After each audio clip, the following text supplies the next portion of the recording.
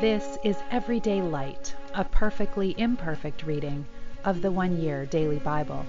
I'm Molly, a fellow pilgrim on the road to the kingdom, and it is a joy to have you traveling this journey with me, with the Word of God as a lamp to our feet and a light to our path.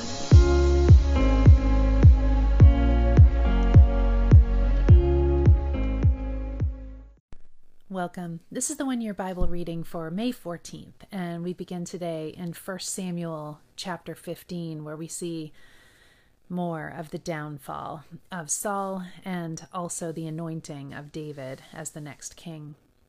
One day Samuel said to Saul, "It was the Lord who told me to anoint you as king of his people Israel. Now listen to this message from the Lord. This is what the Lord of heaven's armies has declared. I have decided to settle accounts with the nation of Amalek for opposing Israel when they came from Egypt.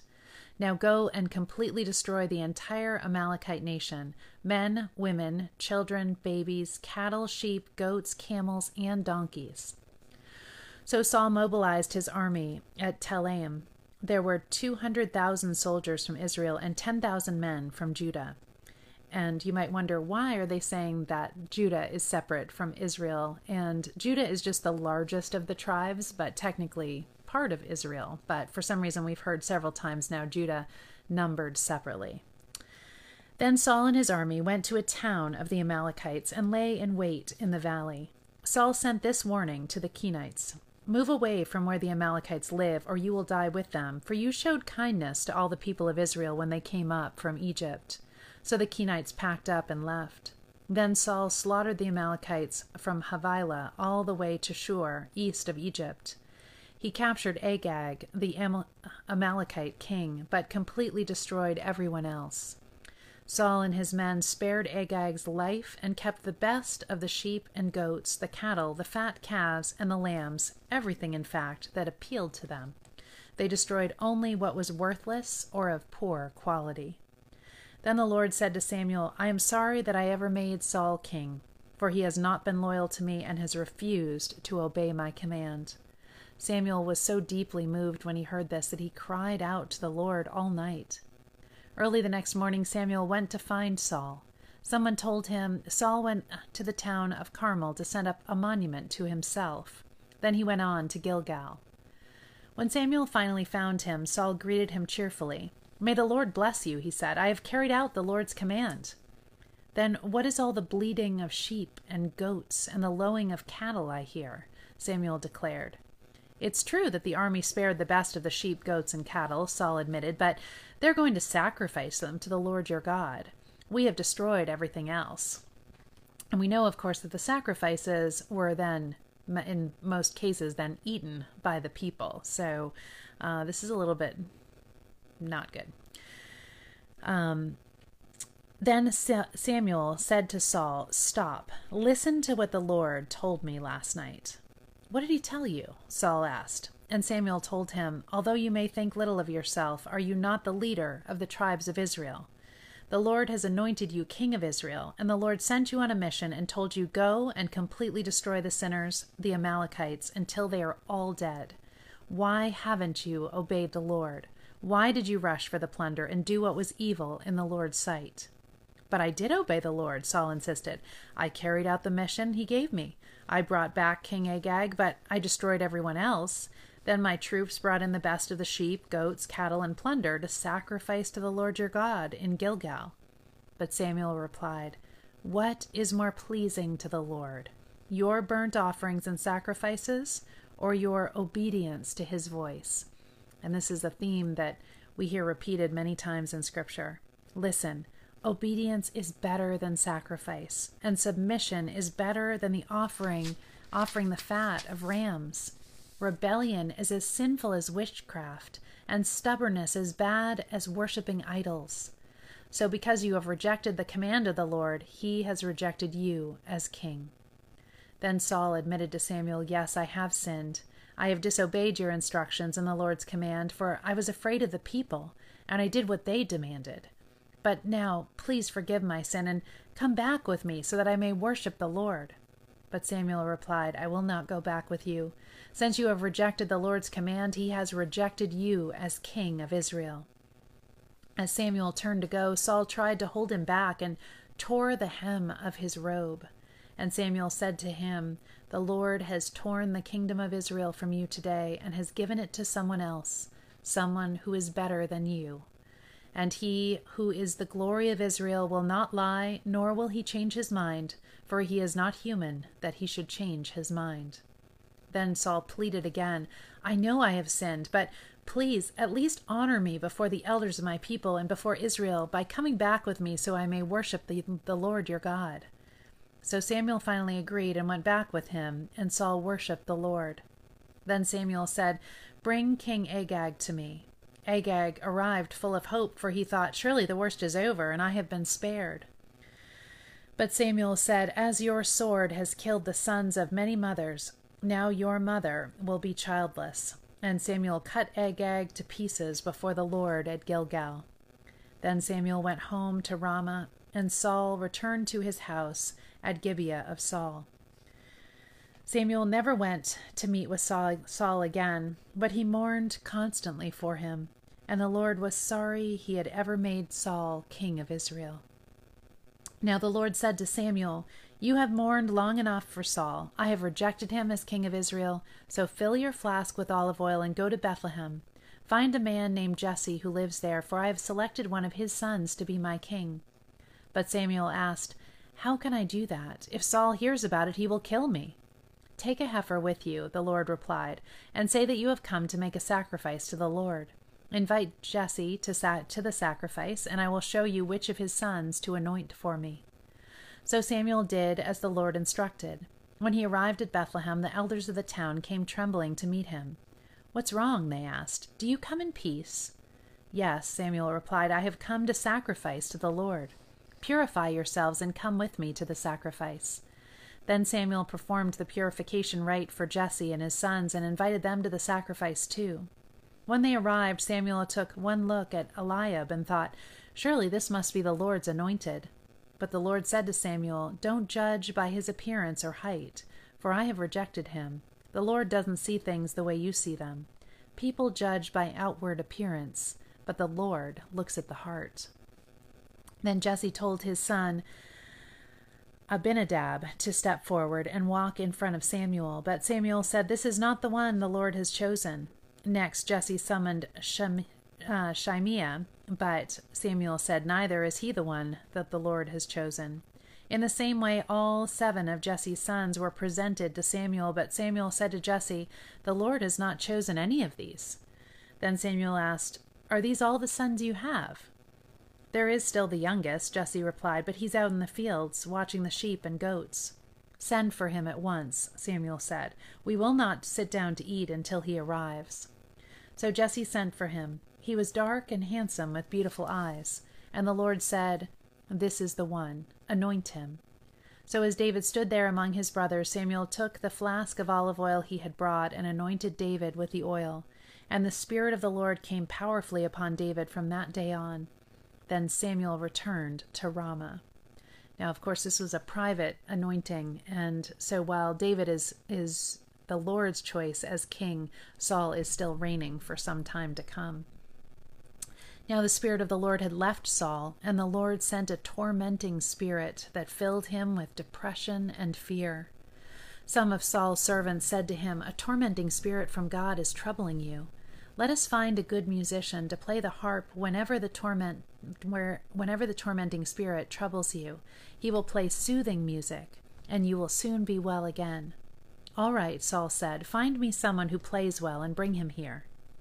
One of the servants said to Saul, "One of Jesse's sons from Bethlehem is a talented harp player.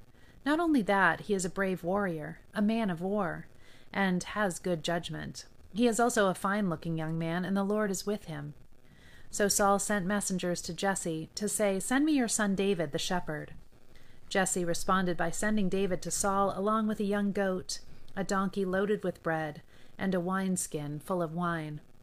So David went to Saul and began serving him. Saul loved David very much, and David became his armor-bearer. Then Saul sent word to Jesse, asking, "Please let David remain in my service, for I am very pleased with him." And whenever the tormenting spirit from God troubled Saul, David would play the harp, then Saul would feel better and the tormenting spirit would go away. John chapter 8, and I want to give you the background of this section, which is the woman caught in adultery, because it's important to understand the context. So they're trying to trap Jesus, but the Jewish leaders had already disregarded the law by arresting the woman without the man. The law required that both parties to adultery be stoned. That was in Leviticus 20:10 and Deuteronomy 22:22. The leaders were using the woman as a trap so they could trick Jesus. If Jesus said that the woman should not be stoned, they would accuse him of violating Moses' law. If he urged them to execute her, they would report him to the Romans, who did not permit the Jews to carry out their own executions. Jesus returned to the Mount of Olives, but early the next morning he was back again at the temple. A crowd soon gathered, and he sat down and taught them. As he was speaking, the teachers of religious law and the Pharisees brought a woman who had been caught in the act of adultery. They put her in front of the crowd. "Teacher," they said to Jesus, "this woman was caught in the act of adultery. The law of Moses says to stone her. What do you say?" They were trying to trap him into saying something that they could use against him, but Jesus stooped down and wrote in the dust with his finger. And I've heard many interesting accounts of what he could be writing. They kept demanding an answer, so he stood up again and said, "All right, but let the one who has never sinned throw the first stone." Then he stooped down again and wrote in the dust. When the accusers heard this, they slipped away one by one, beginning with the oldest, until only Jesus was left in the middle of the crowd with the woman. Then Jesus stood up again and said to the woman, "Where are your accusers? Didn't even one of them condemn you?" "No, Lord," she said. And Jesus said, "Neither do I. Go and sin no more." Jesus spoke to the people once more and said, "I am the light of the world. If you follow me, you won't have to walk in darkness, because you will have the light that leads to life." The Pharisees replied, "You are making those claims about yourself? Such testimony is not valid." Jesus told them, "These claims are valid even though I make them about myself, for I know where I came from and where I am going. But you don't know this about me. You judge me by human standards, but I do not judge anyone. If I did, my judgment would be correct in every respect, because I am not alone. The Father who sent me is with me. Your own law says that if two people agree about something, their witness is accepted as fact. I am one witness, and my Father who sent me is the other." "Where is your Father?" they asked. Jesus answered, "Since you don't know who I am, you don't know who my Father is. If you knew me, you would also know my Father." Jesus made these statements while he was teaching in the section of the temple known as the treasury, but he was not arrested because his time had not yet come. Psalm 110, a psalm of David. The Lord said to my Lord, "Sit in the place of honor at my right hand until I humble your enemies, making them a footstool under your feet. The Lord will extend your powerful kingdom from Jerusalem. You will rule over your enemies. When you go to war, your people will serve you willingly. You are arrayed in holy garments, and your strength will be renewed each day like the morning dew. The Lord has taken an oath and will not break his vow. You are a priest forever in the order of Melchizedek. The Lord stands at your right hand to protect you. He will strike down many kings when his anger erupts. He will punish the nations and fill their lands with corpses. He will shatter heads over the whole earth, but he himself will be refreshed from brooks along the way. He will be victorious." Proverbs 15, 8-10.